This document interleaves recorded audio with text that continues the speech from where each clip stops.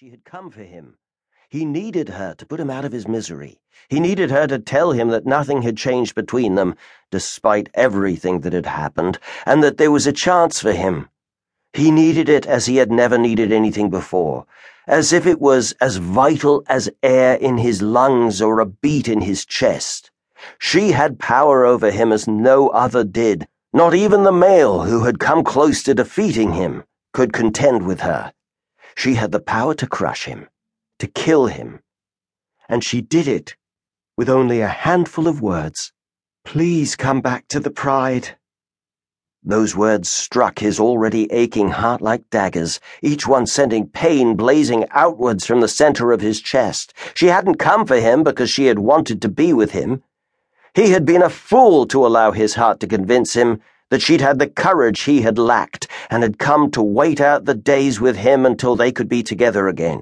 She was here on Pride business. "You came all this way to ask me that?"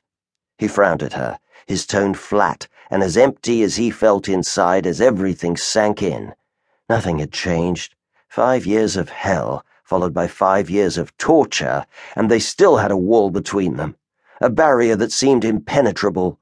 He wanted to tear it down, but it was intangible, constructed of tradition and rules that went back millennia, laws that were so ingrained in them that they couldn't break free and were slaves to them.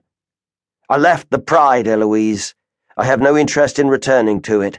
I have no reason to go back there. The Pride doesn't need me. It has an alpha." "The Pride needs you." She lifted her head a fraction, and he thought she might look him in the eye and put a little fire behind her words, but she remained meek and polite, the way a female of her status should speak to her alpha. He growled and stalked towards her, and she backed away, turning more submissive as she wrapped her arms around herself. "The Pride doesn't need me." He stopped short of saying that she did, though, and he needed her. He reached out to seize her arm, but she flinched away, stopping him in his tracks. He softened and looked at her, seeing a broken and hurt female, not the strong and confident one she had been a decade ago.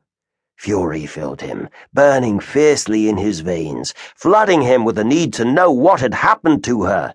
That need blazed in his heart, demanding that he ask her and make her answer him this time. "What the hell happened to you, Eloise? Who did this to you?" She swallowed hard and finally looked up at him, right into his eyes, but still refused to tell him. "The Pride needs you. You're the strongest male and our alpha. Please, return with me." "I told you, I'm not interested in returning." He wanted to reach out and smooth his hand along the soft curve of her jaw, to keep her golden brown eyes on him. But he didn't have the heart when she looked as if it was taking her great effort not to lower her gaze again. "I traveled 2 years to find you, to bring you back to the Pride." He wished she had stopped at the first part, where she had only traveled 2 years to find him. The pain in her eyes increased, her fear, a palpable thing now, that hung in the air between them, and it forced him to listen. What had happened at the Pride? Concern for his village grew in his heart, but concern for Eloise overshadowed it, pulling the focus of his thoughts back to her.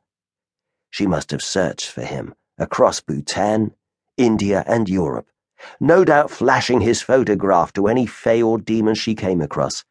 What terrible thing had happened to drive her to such a desperate and dangerous act? Had she gained her scars during her search for him? Had some of the fae or demons captured her and held her for some nefarious reason? He growled again, unable to contain it as he pictured her bound and afraid. His claws grew, emerging as he thought about hunting down whoever had hurt her and tearing into them. He wanted their blood on his hands. The scent of Eloise's fear grew stronger, and he pulled down a deep breath to steady himself, not wanting to frighten her with his anger. Kavanaugh looked her over again, self-reproach burning through him as her voice ran around his head, taunting him. 2 years. Her journey would have been